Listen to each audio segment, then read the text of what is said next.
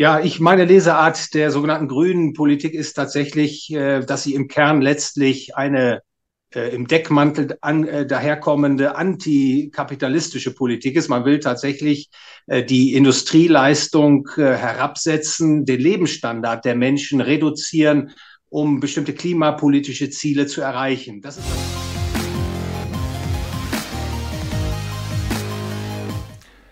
Liebe Zuschauer, einen schönen guten Tag und ganz herzlich willkommen zu einem neuen Video-Interview.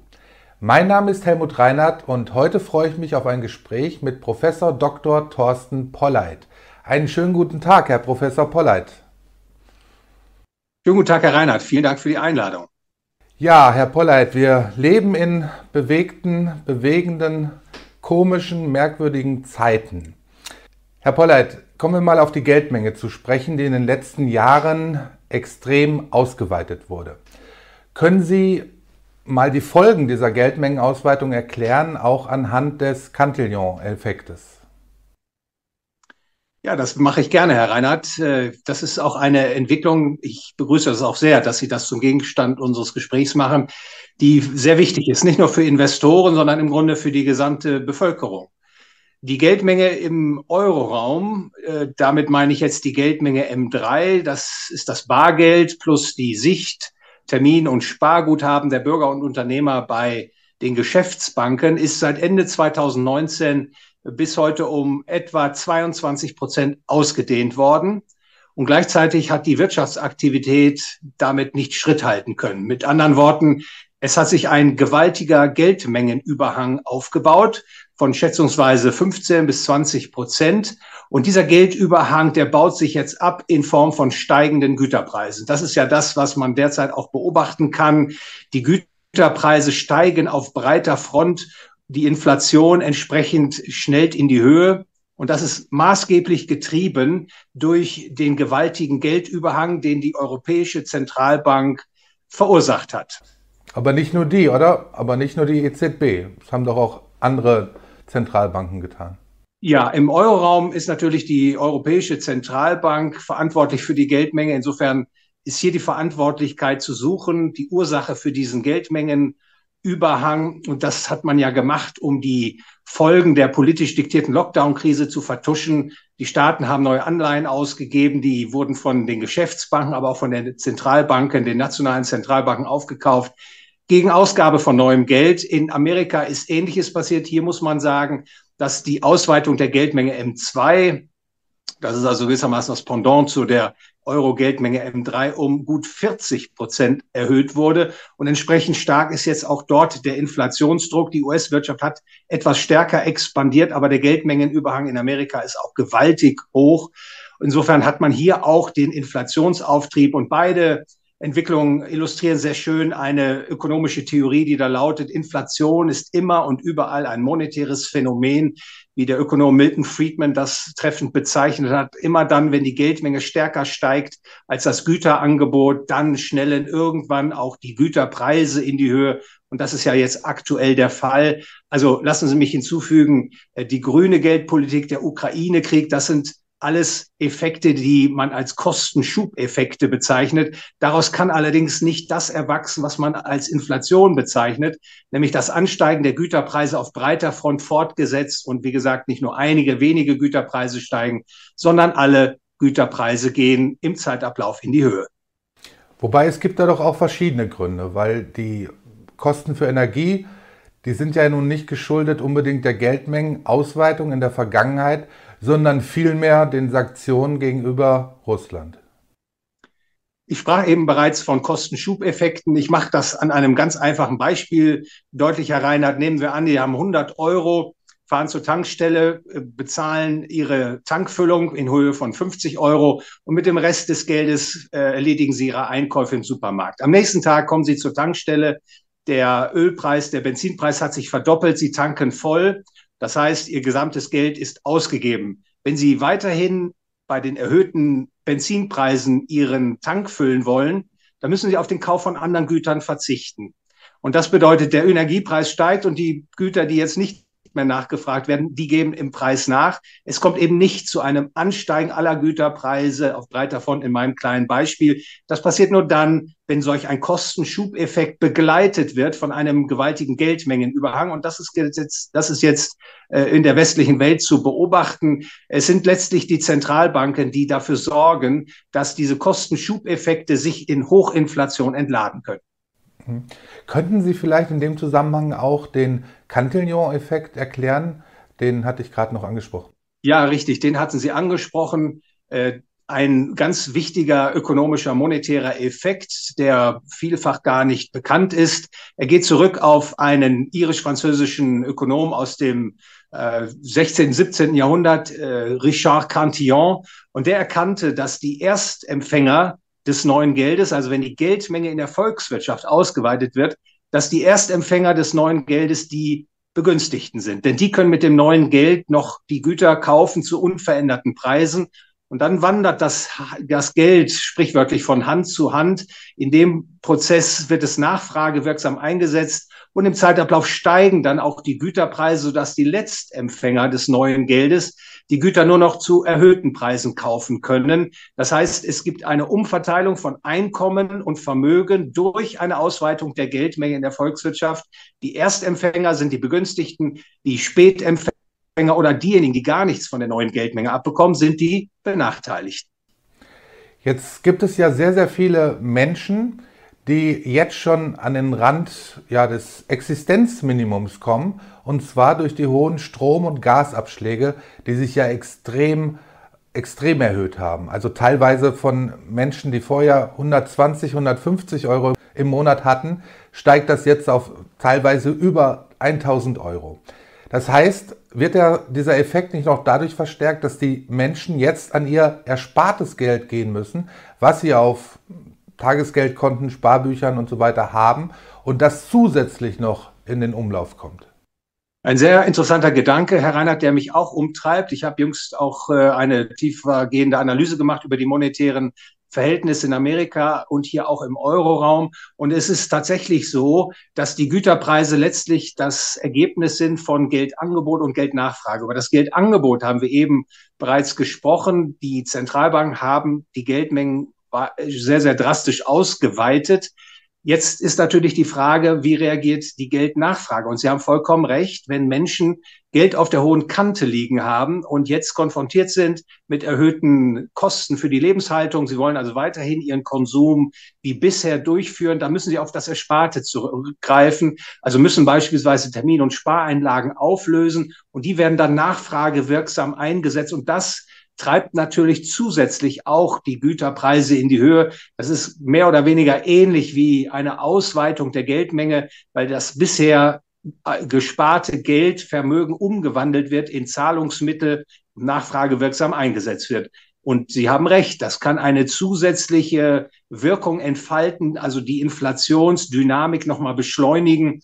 Und ohnehin ist das eine kritische Entwicklung, denn letztlich beruht das Geld ja auf Vertrauen und wenn Menschen merken, die Inflation gerät außer Kontrolle, ich sprach ja bereits von Hochinflation, dann schrumpft auch die Geldnachfrage früher oder später. Also Menschen versuchen dann anstatt Geldmarktfonds, Termin- oder Spareinlagen zu halten, das Geld einzusetzen, um andere Sachgüter zu kaufen. Und das ist natürlich dann auch ein inflationärer Effekt, der jetzt wahrscheinlich beginnt, sich zu entfalten.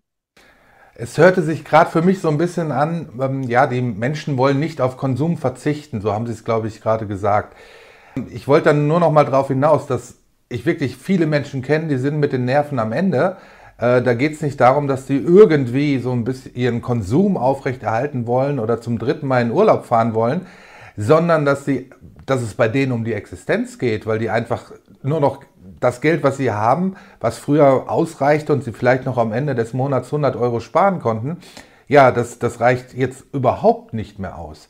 Und Herr Reinhardt, verstehen Sie mich da nicht falsch, das war wahrscheinlich etwas sachlich ökonomisch gesprochen. Das schließt natürlich nicht aus, dass es eben leider, muss man sagen, eine Entwicklung jetzt gibt, die tatsächlich Menschen an den Rand ihrer Existenz bringt. Und das ist letztlich natürlich auch der Wirtschaftspolitik geschuldet, denn Herr Reinhardt, es ist leider so, dass unsere Bundesregierung ja beschlossen hat, dass die Deutschen kein Erdgas mehr aus Russland importieren dürfen. Da wurde also von oben verordnet, eine Angebotsrestriktion, und das führt jetzt zu einer Verteuerung der Lebenshaltungskosten mit den entsprechend von Ihnen richtigerweise herausgearbeiteten Folgen, die dramatisch sind für viele Bürger.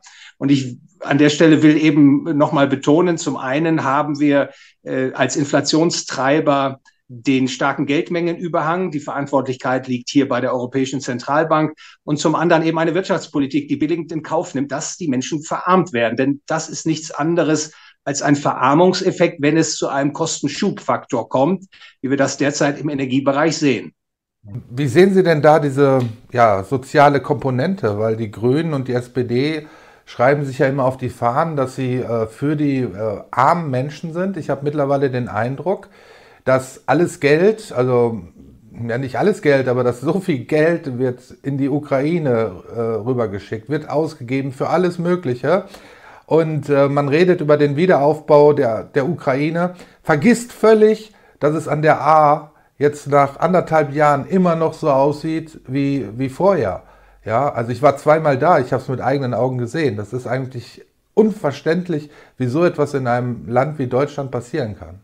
Ja, da müssen wir uns zunächst mal die Entwicklung im Einzelnen vornehmen. Sozial ungerecht ist natürlich eine Inflationspolitik, wie sie die Europäische Zentralbank betreibt. Auch die politisch diktierte Lockdown-Krise war schon mit großer Ungerechtigkeit behaftet, denn sie hat dafür gesorgt, dass viele Menschen ihren Arbeitsplatz verloren haben, dass die Produktions- und Logistikketten durcheinander geraten sind und letztlich die Güterbereitstellung sich verteuert hat für viele Menschen. Und das ist letztlich ein Verarmungseffekt. Ich hatte das bereits schon erwähnt. Ein Ansteigen der Güterpreise führt eben zu einem Rückgang der realen Einkommen. Und das trifft natürlich viele Menschen empfindlich. Viele Menschen geraten dadurch in Not. Das ist aber wirtschaftspolitisch so herbeigeführt worden. Und auch die grüne Politik trachtet ja danach, den Energieverbrauch zu verteuern, in der Hoffnung, dass dann weniger Energie verbraucht wird, dass der Planet geschont wird. Aber das geht natürlich auf Kosten des Lebensstandards. Und in der realen Welt zeigt sich das eben an leeren Kassen, dass Familien eben ihren bisherigen Konsum nicht weiterführen können, dass sie einsparen müssen, die Heizung runterdrehen müssen. Ich kann nur noch mal sagen, das ist politisch herbeigeführt. Das ist keine Naturkatastrophe, die über die Menschen hereingebrochen ist, sondern das ist politisch aus Berlin, aus Brüssel, aus Paris den Menschen so diktiert worden. Will man das abstellen, dann ist eigentlich klar, was zu tun ist. Diese Politiken, insbesondere die grüne Politik, die ja in ihren Zielsetzungen vollkommen überzogen ist, die dafür sorgt, dass es eine strukturelle Knappheit gibt von Energie, die durch sogenannte erneuerbare Energien gar nicht geschlossen werden kann. Und hier sind Ansatzpunkte, wenn man wirklich nach Besserung strebt.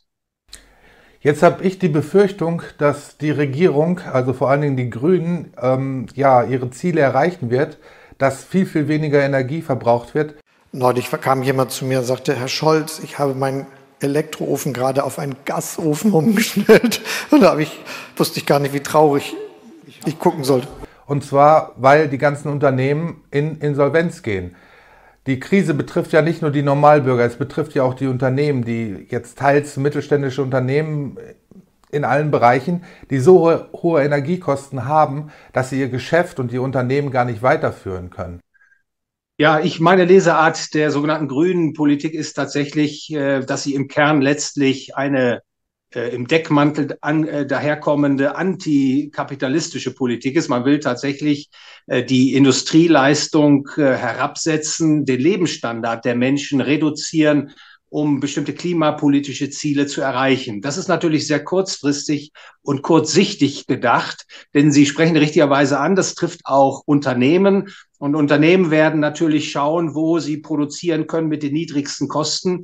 Wir sehen ja bereits, BASF hat angekündigt, die Produktion in Deutschland herunterzufahren, in China neue Werke zu eröffnen. Linde AG wird nicht mehr künftig an der Frankfurter Börse gelistet sein, sondern geht nach New York. Das sind so erste Anzeichen dafür, dass diese engstirnige Politik, die da in Berlin fabriziert wird, dazu führt, dass Kapital aus Deutschland abfließt in andere Regionen der Welt. Damit sind natürlich Arbeitsplatz- und Einkommensverluste verbunden. Ja, und das ist letztlich im Schnitt eine Politik der Verarmung. Herr Professor Polleit, Sie haben gerade den Kapitalismus erwähnt. Hatten wir denn überhaupt einen Kapitalismus in den letzten Jahrzehnten? Nein, einen Kapitalismus, der das Wort verdient, den hat es dies und jenseits des Atlantiks im Grunde noch nie gegeben. Man hat natürlich kapitalistische Elemente gehabt, aber das Wirtschafts- und Gesellschaftssystem des Westens lässt sich eher oder treffend als Interventionismus bezeichnen. Das heißt, die Produktionsmittel sind zwar im Privatbesitz, aber der Staat greift ein in das Wirtschafts- und Gesellschaftsleben, um bestimmte Ziele zu erreichen, die politisch als wünschenswert angesehen werden. Und so mischt der Staat sich in alle Bereiche des Wirtschafts- und Gesellschaftslebens ein, indem er Gebote, Verbote ausspricht, Gesetze erlässt, besteuert, indem er selbst wirtschaftlich tätig wird, indem er das Geld- und Kreditsystem maßgeblich strukturiert.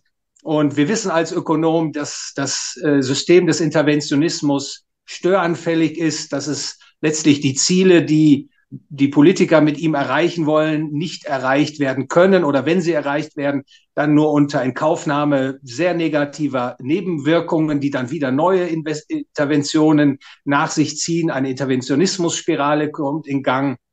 Und wenn man den Prozess nicht stoppt, dann landet man in einer sogenannten Befehls- und Lenkungswirtschaft, wo der Staat letztlich entscheidet, wer was wann wie produziert und wer was wann wie konsumieren darf. Und das ist leider eine unheilvolle Entwicklungslinie, die ich meine zu erkennen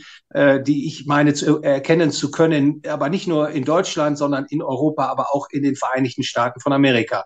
Insofern sind auch alle Missstände, die richtigerweise zu bemängeln sind, wie Wirtschaftsstörungen, Spekulationsblasen, beispielsweise das Auseinandergehen der Einkommens- und Vermögensschere in den Volkswirtschaften, ist eben nicht ursächlich vom Kapitalismus herbeigeführt worden, denn wir haben keinen Kapitalismus, sondern das ist Ergebnis des staatlichen Interventionismus.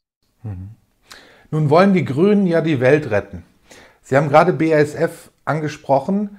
Das Unternehmen überlegt, nach China zu gehen, wo die Umweltstandards ja weitaus geringer sind, wenn überhaupt vorhanden, als in Deutschland.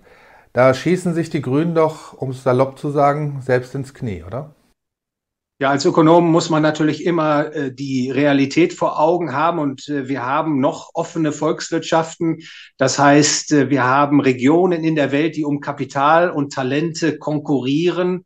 Die Unternehmen suchen sich die Standorte zur Produktion aus, die für sie am günstigsten sind, wo sie also beispielsweise günstige Löhne zu bezahlen haben oder eben auch niedrige Energiekosten, dass sie von in niedrigen Energiekosten Vorteile erzielen können. Und da ist es natürlich vollkommen kurzsichtig, ja quasi, man muss schon sagen, selbstzerstörerisch, wenn man eine Politik fährt, die so auf nationale Belange abstellt und vollkommen ausblendet, dass man eben auch durch die heimische Politik Prozesse in Gang setzt, die dann dazu führen, dass man die eigentlich verfolgten Ziele gar nicht erreichen kann.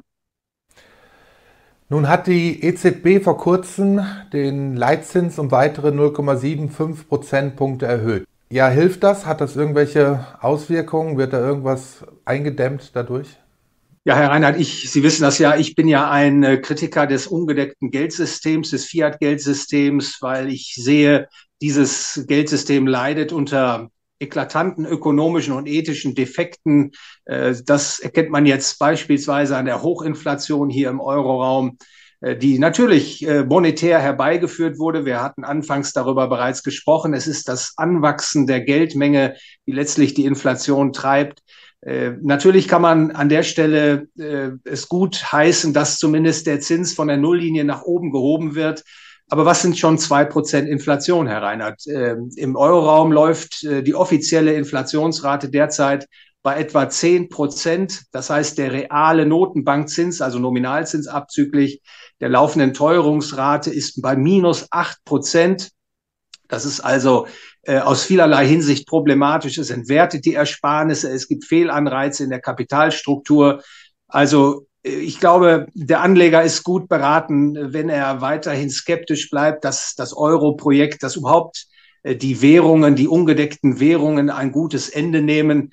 Ich empfehle jedem, meine Hypothese, meine Arbeitshypothese, sich zu eigen zu machen, die da lautet, dass die Kaufkraft des ungedeckten Geldes, ob Euro, ob US-Dollar, japanischer Yen oder auch Schweizer Franken im Zeitablauf immer weiter absinken wird und dem Anleger, wenn er sich eben auf die Kaufkraft des Geldes verlässt, große Verluste bescheren wird. Herr Professor Polleit, ich möchte jetzt gern auf die Eigentumsrechte zu sprechen kommen.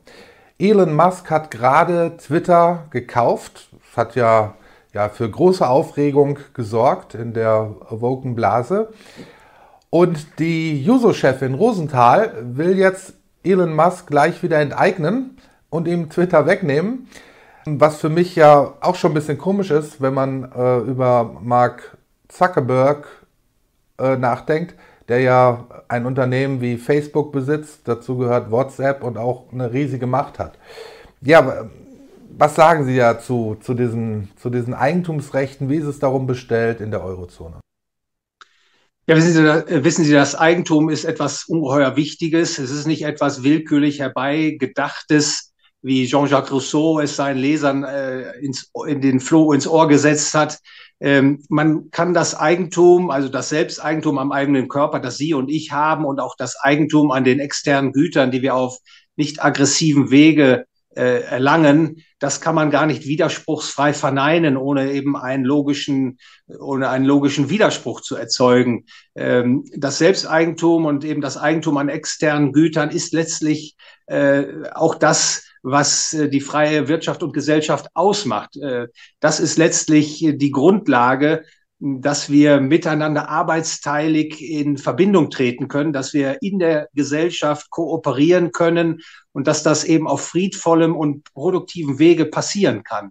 Und der Sozialist, der Marxist oder wie auch immer die ideologische Herkunft ist, für die ist natürlich das Eigentum ein Dorn im Auge und man versucht, das Eigentum abzuschaffen. Das geschieht dann meistens durch Appelle an Neid und Missgunst über Steuern, beispielsweise diejenigen, die leistungsfähig waren und sind, zu besteuern und ihnen das Eigentum, was sie sich erwirtschaftet haben, abzuknöpfen. Und es ist natürlich nicht verwunderlich, letztlich, dass alle Politiker es nicht ernst nehmen mit dem Eigentum. Das sieht man ja auch, die ständig steigende Besteuerung, die man in der westlichen Welt sieht. Das ist ja so eine Form des demokratischen Sozialismus, wie ich das bezeichne. Und das ist so die graduelle Enteignung, die da praktiziert wird. Salamitaktikartig wird die Basis des Eigentums immer weiter ausgehöhlt. Und das zeigt sich natürlich letztlich auch dann in der Konsequenz, dass die Volkswirtschaften immer weniger wachsen, dass es die Wohlstandsvermehrung abnimmt, dass es breite Kreise der Bevölkerung gibt, die letztlich verarmen, weil eben die Grundlagen des kapitalistischen Wirtschaftens zerstört werden. Jetzt haben wir gerade über die Politiker gesprochen. Ich persönlich glaube nicht, dass die alle, wie manche sagen, dumm sind oder keine Ahnung haben und so weiter, sondern ich glaube, dass da schon teils Menschen hinterstehen und Organisationen hinterstehen, die teils diesen Politikern sagen, was sie zu tun haben. Jetzt war vor ein paar Tagen auf NTV eine Dokumentation über den Great Reset, über Klaus Schwab.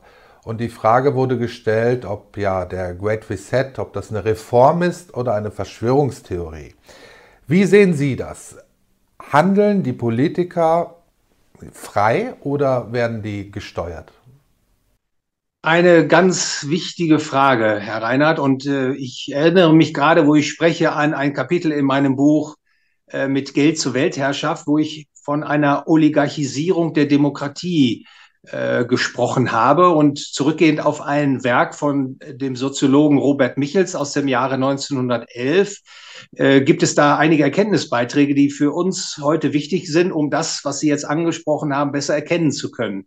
Robert Michels damals hat untersucht, wie Parteien agieren in einer Parteiendemokratie, und Michels sagte, In einer Demokratie bilden sich Parteien heraus. Parteien sind Organisationen, die einer Führung bedürfen, und es bilden sich innerhalb der Parteien dann Führungseliten heraus, die in der Regel Machtdrang haben und auch die Ruchlosigkeit, um die Führungsposition einzunehmen.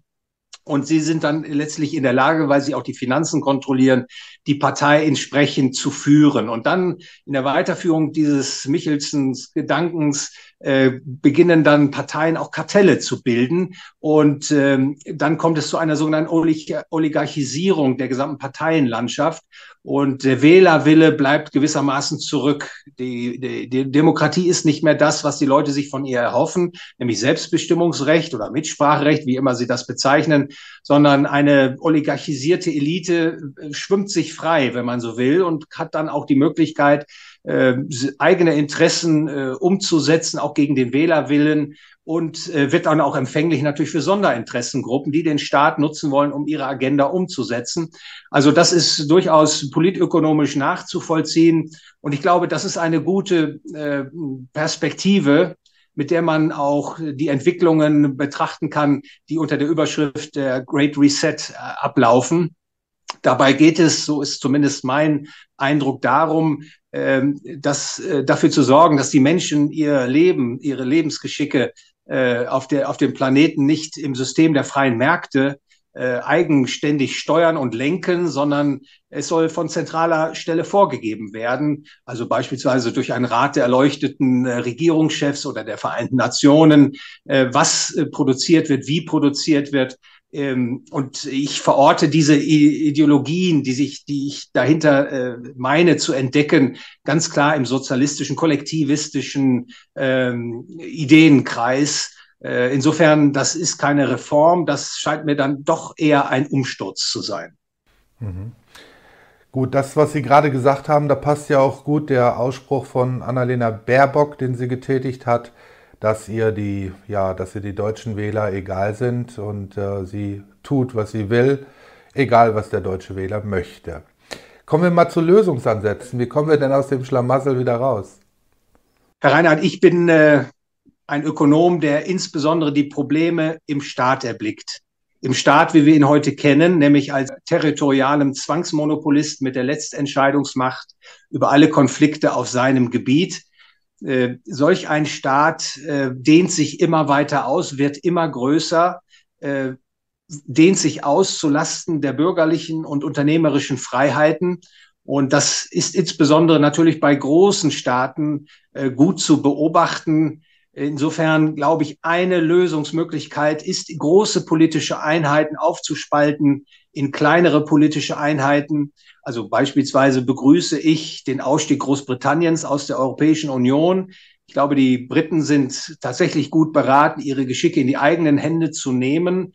Und kleine politische Einheiten, das zeigt auch die Empirie, sind in der Regel friedvoller, sie sind produktiver, der Lebensstandard ist höher. Denken Sie nur mal an die Schweiz, an Liechtenstein, an Hongkong, an Singapur, an Monaco, also all diese kleinen Einheiten, wo der Staat klein ist, auch keine großen Übelstände anrichten kann. Und das, glaube ich, ist ein Lösungsweg, die Menschen darüber aufzuklären, dass das Heil nicht in großen Staatsgebilden liegt, sondern in kleinen Einheiten, die dann produktiv im Wettbewerb miteinander stehen. Und also Sezession oder Aufspaltung der großen Einheiten in kleine politische Einheiten, das halte ich für einen ganz wichtigen produktiven Schritt, um für Besserung zu sorgen und letztlich auch die Lebensbedingungen der Menschen auf dem Planeten weiter zu verbessern. Ja, zu den Lebensbedingungen hat gerade unser Bundespräsident Steinmeier eine Rede gehalten und er hat die Menschen in Deutschland eingeschworen auf harte Jahre. Wie sieht das bei Ihnen aus? Haben Sie schon darüber nachgedacht, aus Deutschland auszuwandern? Ach, Herr Reinhardt, ich denke natürlich schon seit vielen, vielen Jahren über diese Entwicklungen nach. Ich darf sagen, dass die Geschehnisse beispielsweise im monetären Bereich sowohl in Europa als auch in Amerika mich nicht überraschen. Natürlich Die zeitliche Abfolge, das kann man schlecht exakt prognostizieren, aber generell der Trend, der sich da schon seit 10 oder 15 oder mehr Jahren abzeichnet, den hatte ich schon sehr vor Augen und ich habe natürlich auch versucht, für mich persönlich, für die Familie vorzusorgen. Also denken Sie darüber nach, auszuwandern? Herr Reinhardt, darüber an der Stelle will ich Ihnen keine Auskunft geben. Okay, gut. Ja. Herr Professor Polleit, meine letzte Frage. Wie sehen Sie die Zukunft? Was erwartet uns in den nächsten 12, 24 Monaten? Hochinflation ist gekommen, um zu bleiben. Also man muss leider damit rechnen, dass alles immer teurer wird und dass die Kaufkraft von Euro, Dollar und Co. weiter schwindet. Die Realzinsen werden im negativen Territorium verharren. Es gibt keine Zinswende der Gestalt, dass man hoffen kann, die Zinsen kommen nach Abzug der Inflation wieder über die Nulllinie. Ich glaube, die Staatsdefizite werden weiterhin groß sein. Es wird finanziert werden mit dem Ausweiten der Geldmenge. Also die Inflation wird ein zentrales Problem für die Menschen, für die Unternehmen bleiben. Und leider wird es nicht jedem möglich sein, den Kosten, den Verlusten der Inflation zu entkommen. Ich glaube auch weiterhin, dass die wirtschaftliche Leistungsfähigkeit insbesondere hier im Euroraum nachgeben wird, dass das deutsche Bruttoinlandsprodukt im nächsten Jahr zwischen 3 und 4% schrumpfen wird, also eine mehr oder weniger starke Rezession einsetzen wird. Kapital geht verloren, wandert ab ins Ausland. Und damit ist vielleicht schon skizziert, dass ich unter den herrschenden wirtschaftspolitischen Paradigmen, die in Berlin, in Brüssel, in Washington umgesetzt werden, derzeit keine wirtschaftliche Verbesserung erwarten kann, sondern tatsächlich es kommen düstere Zeiten auf uns zu. Die Hoffnung bleibt natürlich, dass durch Gespräche, wie wir sie führen, die Menschen aufwachen und erkennen, dass Politiker am Ruder sind, die ihnen den Lebensstandard verschlechtern, systematisch verschlechtern werden. Und dann bleibt eben zu hoffen, dass doch es zu einem Umdenken kommt, dass die Weichen umgestellt werden und dass es dann doch nicht so düster wird in den nächsten 12 bis 24 Monaten. Herr Professor Polleit, das war ein sehr schönes Schlusswort. Man darf die Hoffnung nie verlieren und ich danke Ihnen ganz, ganz herzlich für das Gespräch. Vielen Dank, Herr Reinhardt. Es hat mich sehr gefreut und ich hoffe, wir setzen das Gespräch fort. Danke.